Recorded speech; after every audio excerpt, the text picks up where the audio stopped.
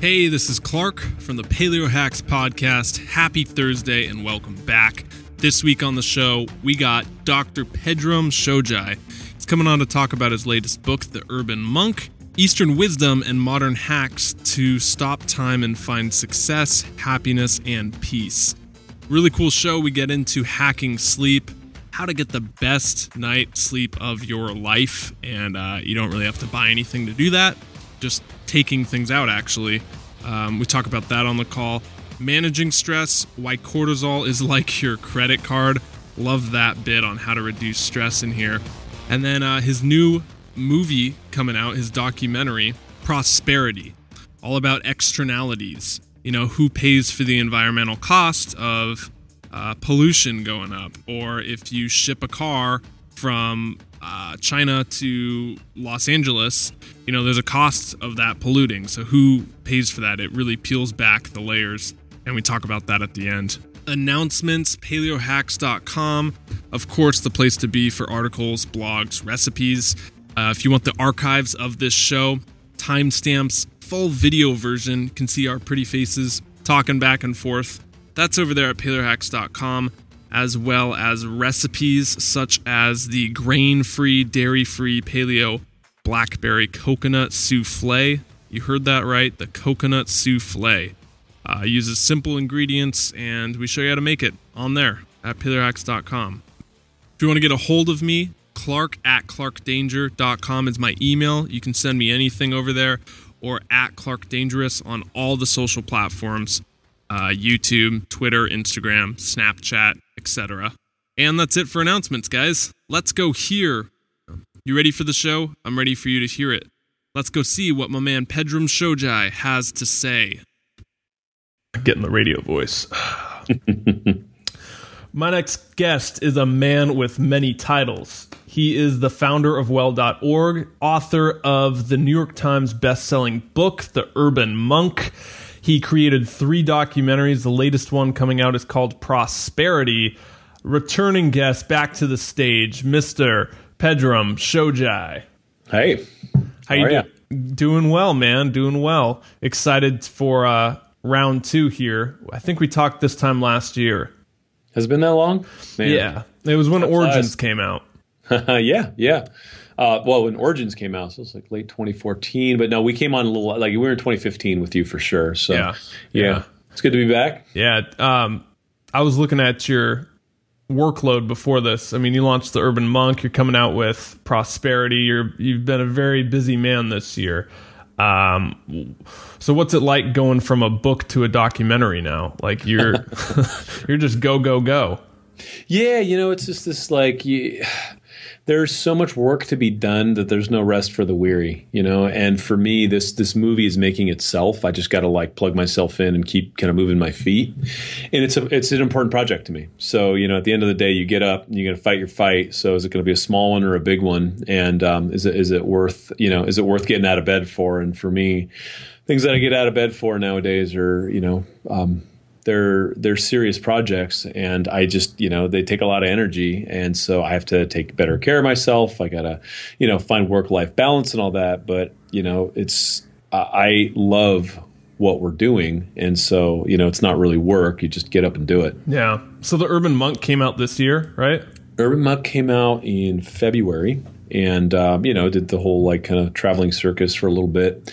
But, you know, I told him I'm not going to go on book tour because I have a 6-month-old. So, you know, back engineer that, you know, I just had a little baby at home. And so a couple small kids and, you know, I don't want to be that dad. Right. So I didn't travel as much, and, you know, it still did phenomenally well. It's a bestseller and all that. But, you know, it's because the tone is very familiar, and it really speaks to what people are stressing about nowadays. It's like we don't have time for anything, and, you know, we are, you know, kind of wound up about all this like self-care and what the hell are we supposed to do about it? And, you know, everyone's just throwing all kinds of like thou shalt nots, and, you know, it's so hard to even know what to do right, let alone do anything. And so, you know, I just had to dispel some of that. And I'm a bit irreverent. So the book's got a cool tone and people liked it. Yeah. So on the Urban Monk, if this is someone's first time hearing Pedram on the call. They didn't hear our last call. How would you kind of describe your story for the person out there? Sure. I was a Taoist monk for 4 years. I'm an ordained priest and abbot of a esoteric kind of Qigong lineage. I've also traveled with the Dalai Lama. I mean, I've been around the block, and I kind of did the Eastern studies, and I realized asking normal people to meditate an hour and a half a day and do all the things that I had the luxury of doing is absolutely unreasonable. And it's because they're householders and not ascetics. And a householder has to deal with bills, has to deal with reality. And so how can I help bring the mountains back down to the towns and help normal people just have a better outlook on life? Because our burn rate is jacked, right? And so it's like we all think, oh, I'm going to catch up this weekend. I'm going to catch up, on my vacation. I'm going to catch up here when I retire. And that's an unsustainable approach to a lifestyle that we've all been kind of thrust upon, which is just tearing at us in every direction, whether it's, toxic chemicals in the environment, overwhelming amounts of stress, not enough time for anything. It's just if you don't find balance daily, you're pretty much screwed. And so, I had to really step in and be like, look, don't just read the tabloids because, 6 ways to get a six pack and have better sex is not really reality. And that's really cute, but that's clickbait. So what's reality? Reality is, here's simple shit that works, right? Yeah. And, people who do it do better. Listicles, those are the big things. Oh my God, man. It's just, it's tragic, right? It's everything wants to be kind of diluted down to something that's useless. Yeah. And that's the culture we live in. And, so the Kardashians, why are they winning? Like, because people kind of race to the bottom and then they wonder why they're not feeling well. The 18 things you're going to get out of this podcast. Right. With Pedram. Yeah. No, exactly. Yeah. Well, that's it. And that's just, everyone's kind of like, well, that's what works. And I'm like, well, screw that. Let's change that. Because what works is meditation. What works is taking a walk. What works is the normal stuff that we know. But because meditation was already talked about 6,000 years ago, I need meditation 3.0. Oh, you should get the Pedram meditation. It's newer, better, faster, more efficient. Right. And it's just no, meditation. That's cool. You should just do that. Yeah. Right? It's always worked. I don't need my brand of meditation. I just need people to chill the hell out. The Soylent of meditation. Totally.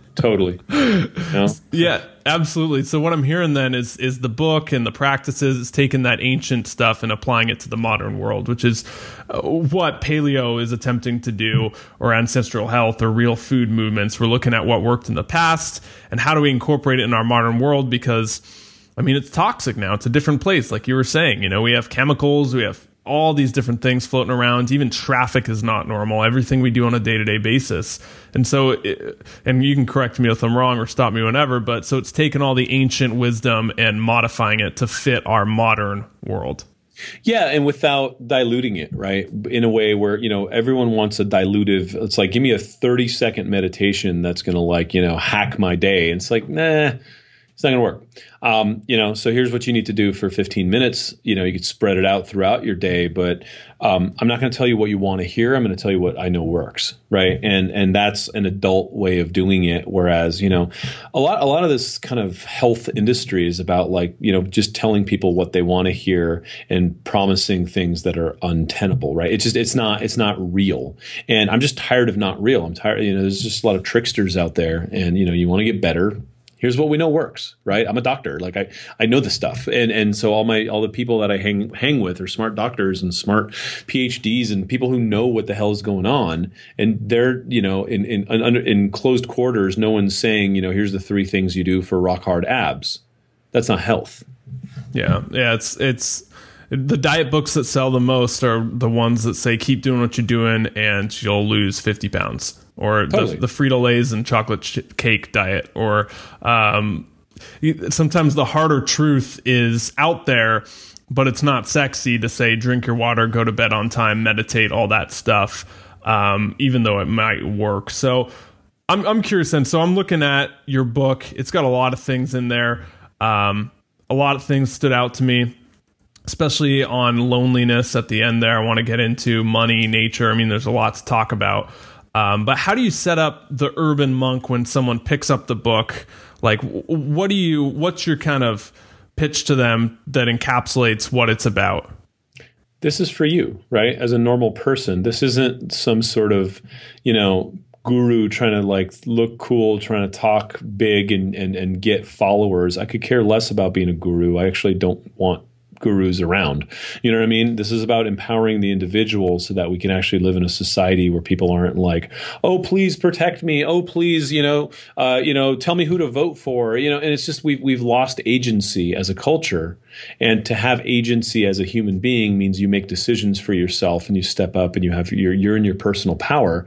And people are quick to give away their power nowadays, whether it's to the doctor or the therapist or to Donald Trump. It's just you just like, here, just you lead. And that's not what this country was founded on, and it certainly isn't what's going to help us out in kind of the years to come, right? And so I want to make a point on something we were just talking about before we leave there, because the paleo movement's also been infected by some of this, which is like, oh yeah, just eat bacon, baby. I'm going to tell you what you want to hear, and it's like, did you not get the part where Paleolithic man and woman were foraging for roots, shoots, and tubers, and like eating mostly vegetables and fiber? And then, they'd pull down a deer now and again, and it was a party. I think a lot of people just want butter and bacon and think that that's paleo, and that's a disservice. And I know you guys aren't doing that, but there's a lot of people out there that are just like, tell them what they want. And so that's bullshit, right? Yeah. Like, you got to eat vegetables. That's what our ancestors ate. Right? Sorry to cut you up, but like dessert cookbooks are the number one selling thing. Totally. Yeah. Totally. I want paleo cookies, baby. And so it's like, give me paleo Honey Nut Cheerios. Come on, right? And it's just like we don't want to get out of the same kind of snacking habits, yet we want to be under a label that makes us feel okay about what we do. And so it's just, everyone's in a trance. Everyone is walking around in an absolute trance, oblivious of the decisions that they're making. And so when we look at trying to get people to wake up, it's really about waking up out of the scripts that they think are part of kind of this narrative. It's like, oh, no, now I'm paleo. That defines me. And these are paleo cookies, so I'm just going to eat them without thinking, right? And so you got to look at what it implies. It implies going back to your roots. It implies going back to nature. It implies eating things that come from the ground and really spending time with raw vegetables and the things that we would have had access to in our ancestry. And some processing plant that like chucks out paleo cookies. I'm not quite sure if that's where we're going here. Yeah. It seems too that there's a lot of talk about lifestyle practices now getting put into place. Like, this show, we have a lot of people coming on talking about nutrition approaches, but there's at the end of the day a reason some people just crave sugar or can't give up drinking or smoking or whatever they're doing. And it has nothing to do with the information out there. And a lot of it can be managed as well through lifestyle practices like you're talking about in your book. And so I enjoyed looking through some of those. And the first one was talking about time and the art of mastering time. I'll leave that one kind of open-ended. You can go wherever you want with that. So one of the things that, everyone's suffering from stress. And when we kind of unpack what stress looks like in the modern world, a lot of it comes from time compression, right? I was just having a conversation with my team about this at lunch today, actually, which was, hey, this week is a little stressful because I have a full schedule, but there's a couple things that are off my calendar that keep like cramming in. Like I got a guy calling right now trying to get a hold of me. It's like, well, I'm at lunch or I have this other thing going on. And so when you try to compress too many items in a given timeline, it creates stress. And so sometimes that happens in an organization and it's fine. But if you have a tendency to do that, to say yes to things, it's like, hey, we're going to go for a hike, but during that hike, we're going to record a podcast and fly a drone and, talk about your personal life offline. How the hell is that all going to happen at the same time? Well, that's what we do every day in our schedules. And then that compression of time creates this thing that we perceive as stress, which is like, holy shit, how am I going to get to all this? And the relationship we have with time. I mean, look, time's pretty cool. Like I'm not wearing my timepiece right now. It's, I got this one charging. It's my little Apple Watch, which is just a glorified watch as far as I'm concerned. It doesn't do crap. Sleep tracker. Yeah, totally. I mean, might as well just wear a Fitbit. But so I use that to basically be on time for this podcast. I use that to be on time for, commitments in societal time. But it really isn't the moniker of where my consciousness needs to be as I kind of step out of time. So I will take time throughout the day to catch my breath. I will take time to kind of breathe in and really drink from infinity and leverage my ability to shift my consciousness and my perception of time so that I can relax deeply. And I think most people don't do that. It's like, I'm all stressed out. Let me just double click my meditation app and I think I feel better, right? Versus really understanding what meditation is and really understanding what the kind of far-reaching implications are, which is the cultivation of your consciousness and understanding that you are way more than your physical body. You're way more than this train going down the tracks today, and to step in and connect with something real so that you're in that timeless space. And all you need to do is spend a couple minutes there, and then you gain perspective. You could come back and be like, okay, I get it. The phone's ringing a lot today. Huh. Yeah. Right? It's not, I don't need to jump out of a window. It's just, the phones are ringing a lot and there's a problem in customer service. We'll deal with it. Yeah. I mean, you said a lot there that I wanted to hit on, and I guess the point that first stood out to me is being wound up all the time. And even, perfect example, you go to the bathroom, but you take your iPhone with you, and you're constantly on it, constantly busy. And I'm not talking about other people, I'm talking about myself. This is a problem Clark has, and I'll be laying in bed and in between a Netflix show or whatever, just checking my iPod or iPhone, Instagram while I'm watching Netflix. And there's always 5 different things going on at once. So I think what I heard you say is that all those different things going on at once are causing a lot of stress, because even when we're trying to unwind, sitting and watching Netflix, we're still doing 5 other things at once and we never turn it off.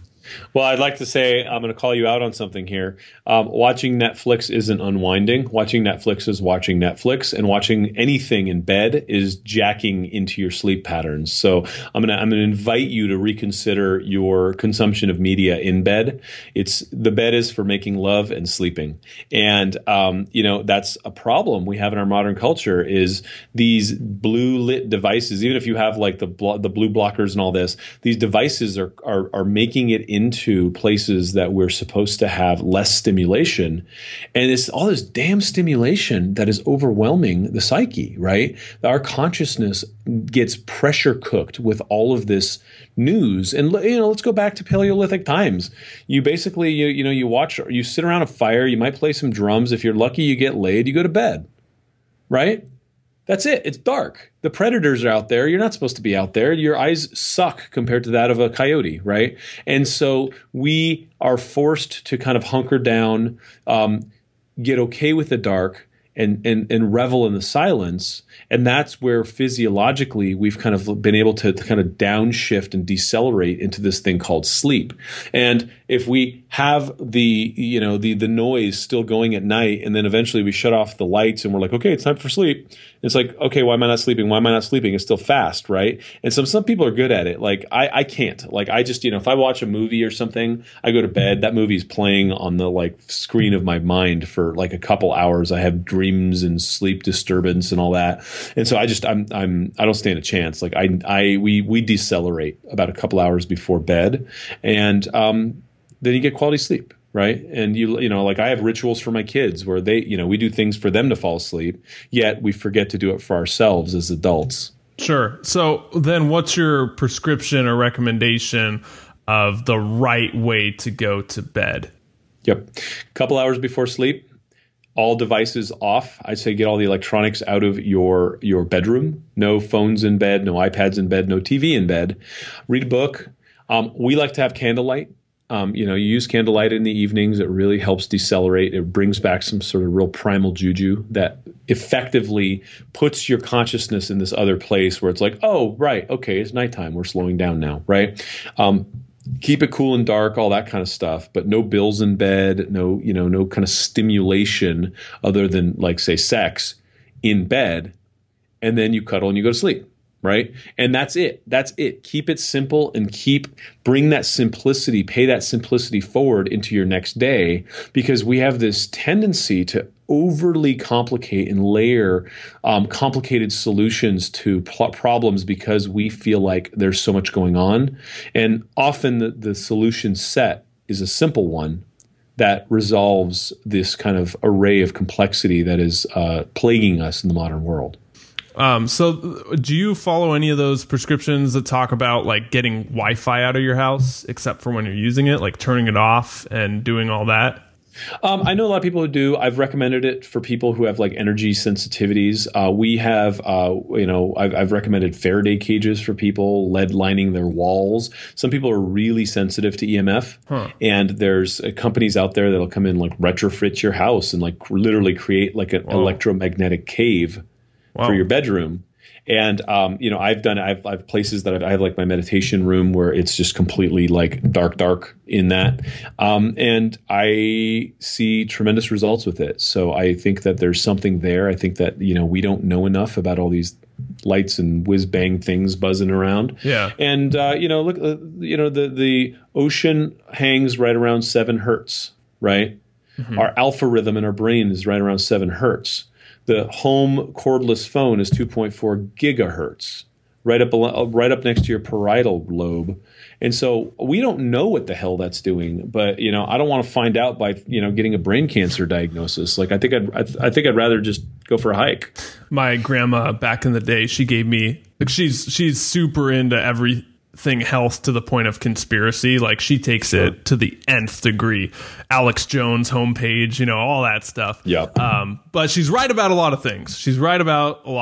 And she's ahead of the curve. And I remember like 10, 20 years ago, maybe, I think when cell phones were just coming out, she gave me a little chip to put on the back of my iPhone. It was an EMF blocker. Are there any sort of EMF things you can DIY like for your own cave if you want to experiment with it, or you just recommend getting someone in there to do it for you? Well, no, I mean like iron mesh will do it. There's certain things that like, so if you just look up EMF blockers, a lot of technology out there. A Faraday cage is like a completely like dead zone for EMF, but creating a Faraday cage in an entire room could be a little pricey. I know there's people playing with different kind of like paints that will block, have iron. And so it's a little wild west, but I got to say the people that have really needed it, I've had a lot of people that have been like electronically sensitive over the years, and I've recommended stuff like that. It's might have cost them $5-10 to like retrofit their bedroom. And they're like, dude, I'm like reversing aging. Like I'm sleeping better and better every night.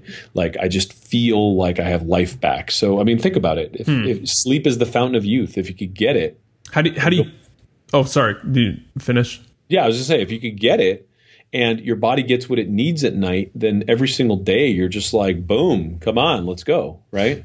How do you tell if you're sensitive to EMFs? Is there like checklists? You just get like agitated around technology. You feel like, some people get headaches. Some people's eyes get weird. Some people get like, just kind of like weird sensations around their tech. It's a growing concern. And the science out there is really kind of sketchy. I mean, you look at a lot of these things and they're just like, I don't know, we can't find anything like, maybe unless you like live under the power lines, we don't know what's going on.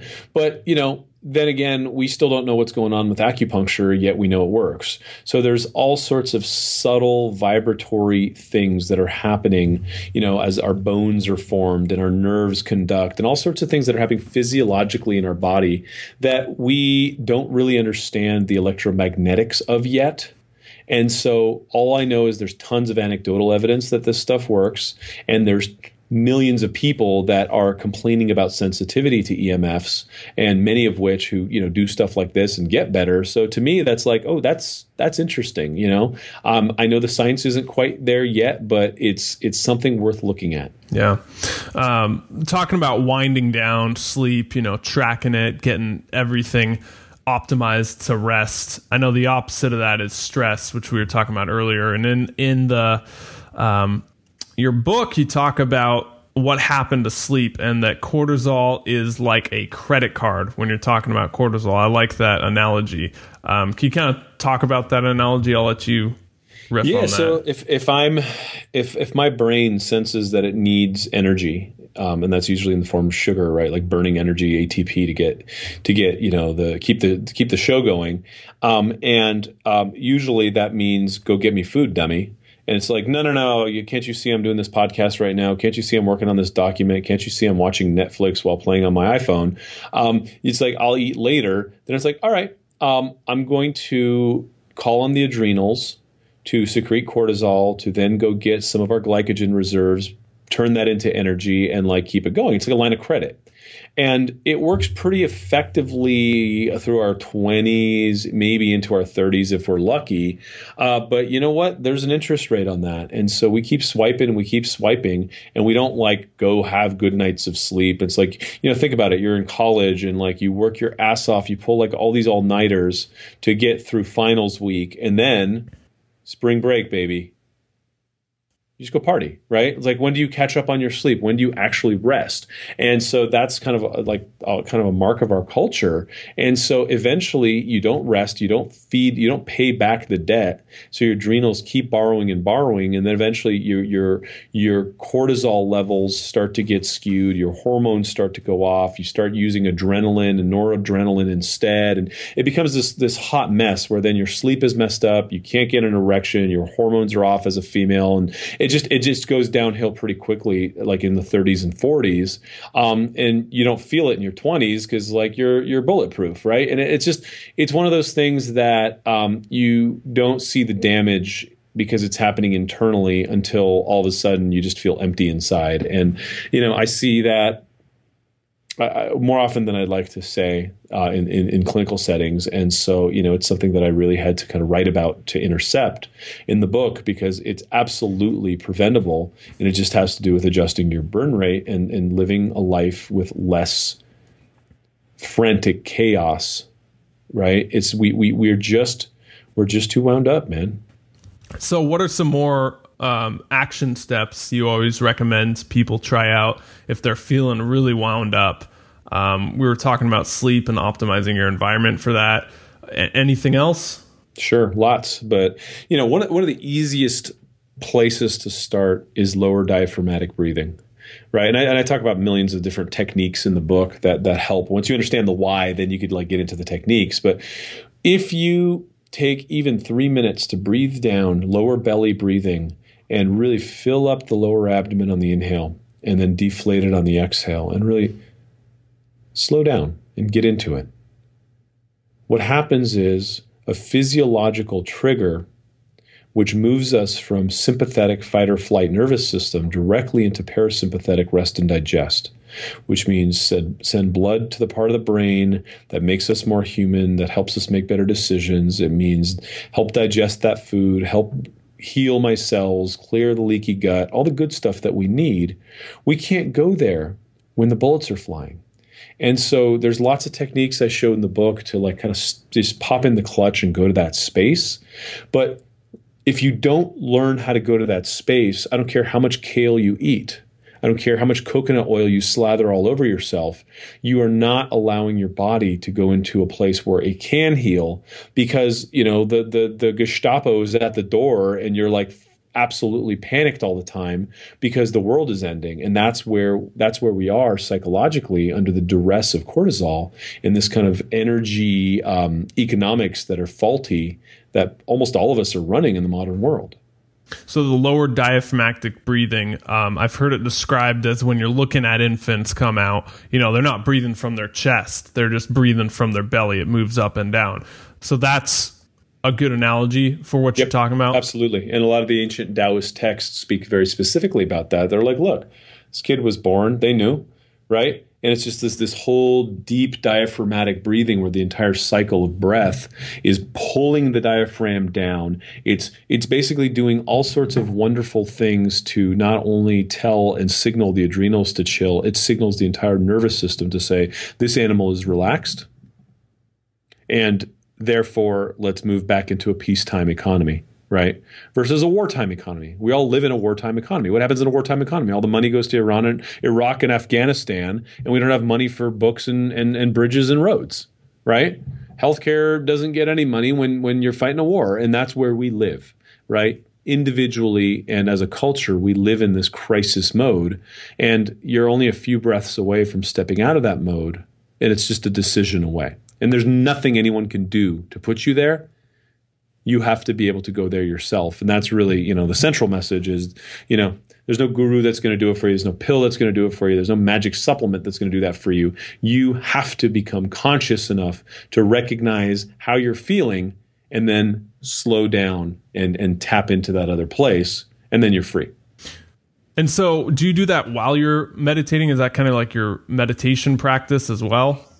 I'm doing that right now, right? I'm doing it all the time. And that's the point is, yes, I'll sit down and do meditation for first 2-3 minutes. I'll kind of drop the breath and lower in and kind of focus the eyes on the tip of the nose and just kind of like drop in.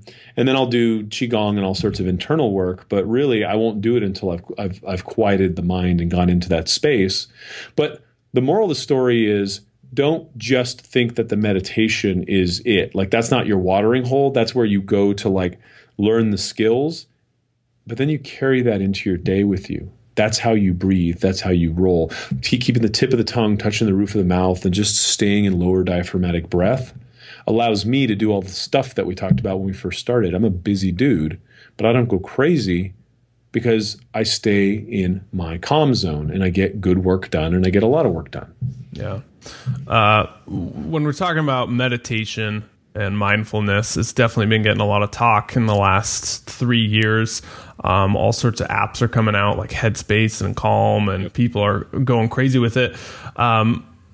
It's easier said than done. And I know that I've tried to incorporate meditation as much as I can. And I go through months where I'm doing it every day, gold star, and then months where I'm not doing it at all. So I guess there's two separate things. The first one, which we can start with, is what is your definition or prescription or recommendation for mindfulness or meditation? And then the second one is, how do we continue to do it? Yep. So mindfulness and meditation. So the example I would use is your desktop. And you look at your desktop and see how many open windows you have. And you go, oh, wow, my performance is slow. I'm not getting what I said I was wanting to do done. I'm distracted and I'm sluggish. What I should do is come over, grab my mouse and double click meditation and be like, okay, close down the meditation app, go back to 15 open windows. And that, I think, is kind of fundamentally why meditation hasn't worked for the West for a lot of people, because it's been taught wrong. Meditation should be the virus checker being like, hey, dummy, you have 43 open windows. Like, how the hell is that serving you? Weren't you working on this document? Close and save everything else. Get your instant messenger off. Get your Skype off. And just stay focused on what you're doing. Finish it, save it, close it, move on to the next thing. As a matter of fact, when you're done, once you go outside, do 50 jumping jacks and stretch a little bit, drink some water, and come back and do the next thing one at a time. So meditation is what should be your operating system, the mindfulness of being like, hey, what am I doing right now?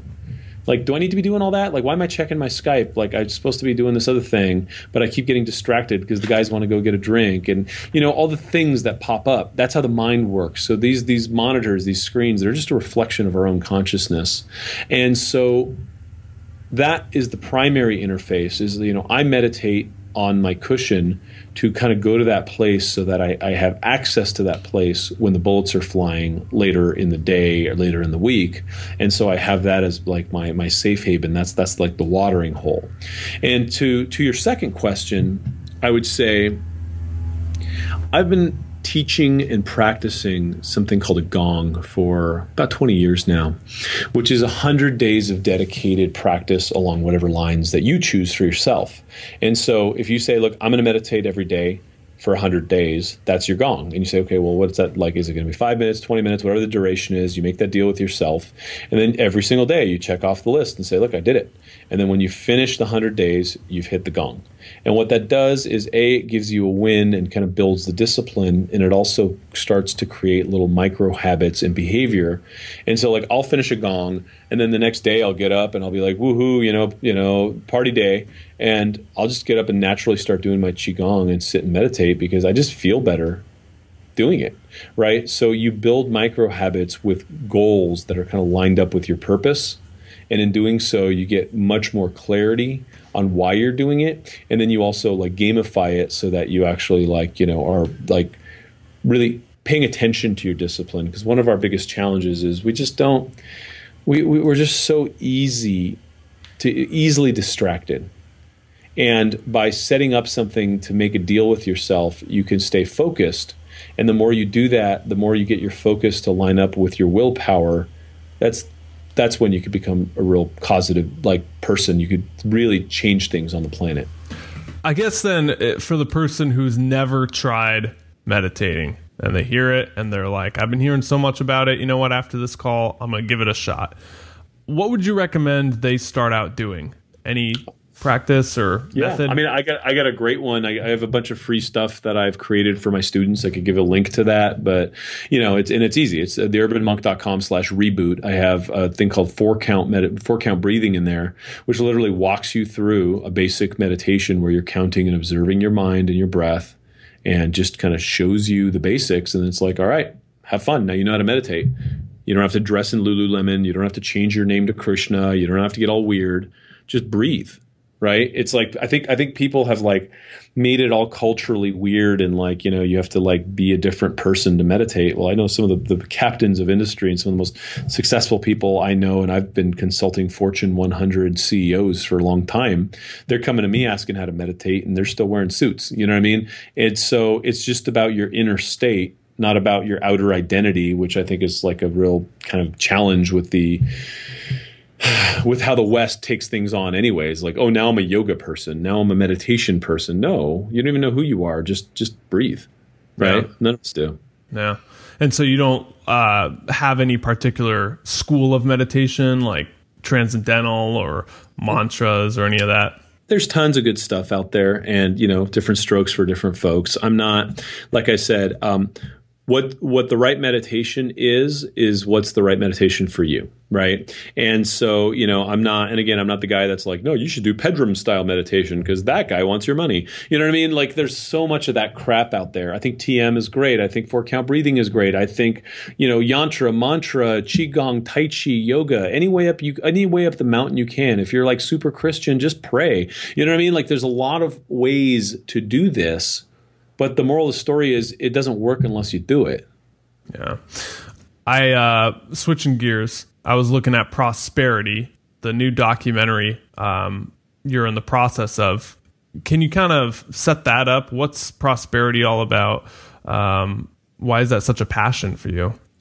So when I made my first movie, Vitality, it was really like, me as a healthcare CEO being like, what the hell are we doing? Like, I only get paid when people are sick. There's a strong financial disincentive to actually get these people well.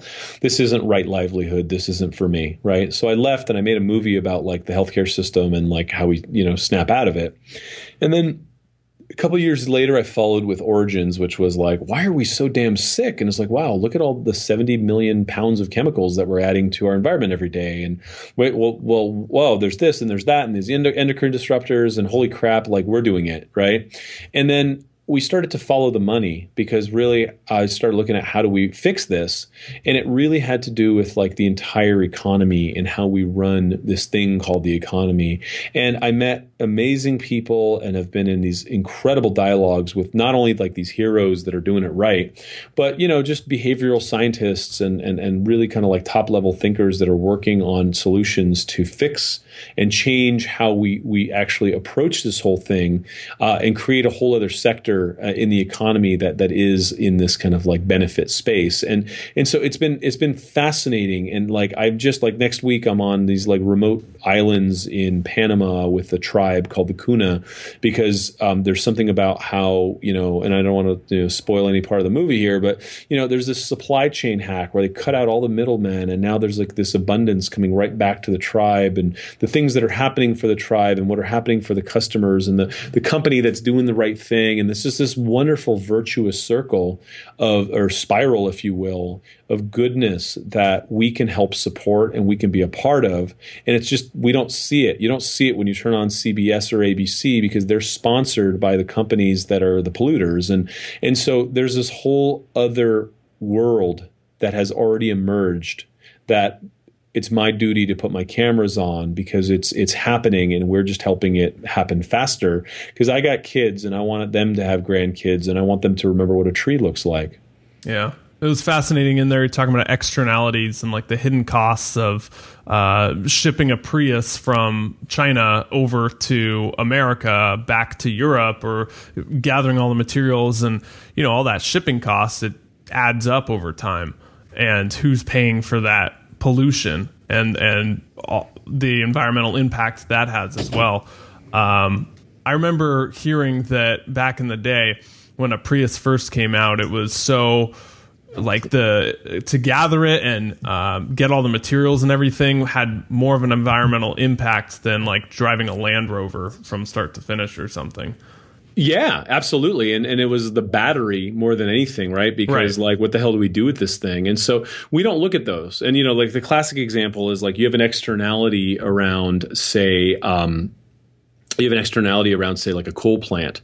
And you're like, okay, well, we're just producing energy. You're like, great. So what about the pollution, the cost of the pollution, the mercury, the toxicity, and all this? Well, that falls on the commons, right? That falls on society to deal with. And so what we're seeing is this really big delta where there's business up in one corner, like all for profit and doing stuff. And then there's like, government and .orgs, which are trying to like fix the world's problems. And the corporations are making all this money. Maybe if we're lucky, they kick down 1% of profits, which come like, with strings attached for the governments to like, they put in their own lobbyists, their own politicians, and they also, support certain .orgs. And then what that does is there's like last I checked, there's about a $6 trillion delta in the cost of kind of fixing some of these problems. And so the more we grow the economy, the more this cancer grows. And so we're at this place now where it's like we're fundamentally having to rethink how we run this thing called our economy because, what we have been doing just simply isn't working. And so that's what the movie's going to go into is kind of action steps and how to do that or explore. Yeah. I'm not interested in getting people angry. Like I'm interested in actually promoting the solutions that we've already identified and really showing what these heroes are doing. And I got to say, like, it's been a long week, and I cannot help but be elated by what's happening because I'm with these people. Like I'm filming in these really kind of intimate settings with heroes who are doing just incredible work, and it's happening right now. Like there's a better way for us to do this. Like you don't have to make a deal with the devil. You can live your life healthfully and also support a world that supports you back without thinking, God, I just created more toxic gas or cancer on the planet. Yeah. And so where can people go to find out more about Prosperity? Well.org/prosperity goes to kind of the Indiegogo page and like lots of information about it. We're just getting going with all this. I mean, filming it like crazy, but I'm very, very involved in it. And we're just trying to like, bring our audience and our fans involved in getting them involved in just the bigger picture of what this thing's about, because this isn't my movie. This is our movie, right? This is about all of us. And I got to say, God, it's just, it's really easy to get kind of doom and gloomy and like depressed about what's up with the world.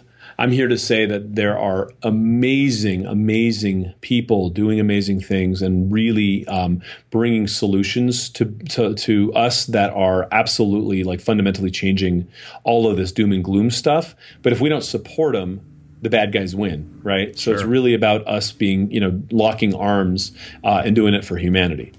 Closing question, Pedram. Looking at 2015, what's something, or 2016, what's been the biggest lesson you've learned?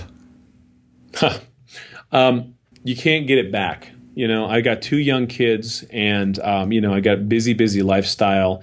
And so I had to really just kind of make decisions and be like, look, am I going to be here as the father that I want to be, that they deserve to have, and really spend the quality time with them and say no to lots of things that keep emerging on like the work landscape. Although, already doing too much. I've been saying no to a lot of things because it's like, my kids are growing teeth and things are happening and they're getting new words and you don't get those days back and, you can't buy those regrets off. So, it's really about having the work-life balance to be the whole person you need to be so that life doesn't pass you by. Great lesson. The Urban Monk, get it on Amazon, well.org to find out more about the meditation we went over today and prosperity. Any other places you want to send them? Yeah, so well.org/prosperity for the movie, well.org generally for like just all sorts of cool health information, theurbanmonk.com for all the Urban Monk stuff, including the reboot. So you go under there and I got like meditation, Qigong, Tai Chi, all kinds of like just cool resources for free. And, I'm here to help. Like I love what I do. And, I'm not the person, I'm not a tow truck. I'm here to teach you how to be a powerful person unto yourself. And, just basically join the party. I don't need followers. I need friends. And so let's do this together. And that's kind of what I'm in this for. Like, it's our world. Awesome stuff, Pedram. Thanks so much for coming on again, man. This was a fascinating call all about de-stress and unwinding. Enjoyed talking to you today, man. Cheers, Clark. Always a pleasure. Pedram Shojai, everyone. His book, The Urban Monk, you can get it at Amazon, Barnes & Noble, or go to well.org and get it over there as well. Fascinating stuff, incorporating Eastern wisdom into our modern, traffic-ridden, air-polluted, toxic world. I try not to stress out too much about it. I try to do the best I can. That's what this show's all about, guys. It's not about doing it perfect 100% of the time. It's about trying to improve ourselves every little day and incorporate things like the sleep hacks we talked about, managing your stress like a credit card, becoming aware of things, so that we have the power to change our health. This week's rating and review, we are not reading one because we are all caught up. Please go over to iTunes if you like this show. Leave us a rating and a review in the box there on the show page. I think it takes like 2 minutes and it helps us out a ton. And you get your review read on air. Pretty cool. Announcements, social media, at Paleo Hacks. That's PALEOHACKS. And then at Clark Dangerous, that's Clark Danger OUS on all the social platforms for us. PaleoHacks.com, of course, if you want more articles, recipes, and the archives of these shows from day one. All our episodes are listed over there. Go knock yourself out. I dare you to start from episode 1 and catch up to where we currently are. Do it. It'll be fun. Last thing, mybestjournal.com. This is a course that will change your life in 4 hours. I put this together all about using that little $5, $6, $7 journal you get in a store, how you can use it to become the best tool you've ever used for self-growth and development. Got lots of workshops in this course I put together, including the 11 questions change your life, the 6 best journal exercises out there, and the complete book list of the 10 best books you can read. All that's over there at mybestjournal.com. Thank you so much for listening, guys. It means a lot. I love getting your feedback on this show. Next week, we got Jonathan Baylor coming on to talk about the sane diet. Discover the world's healthiest foods using just 4 letters. I'll see you next Thursday. Thanks so much.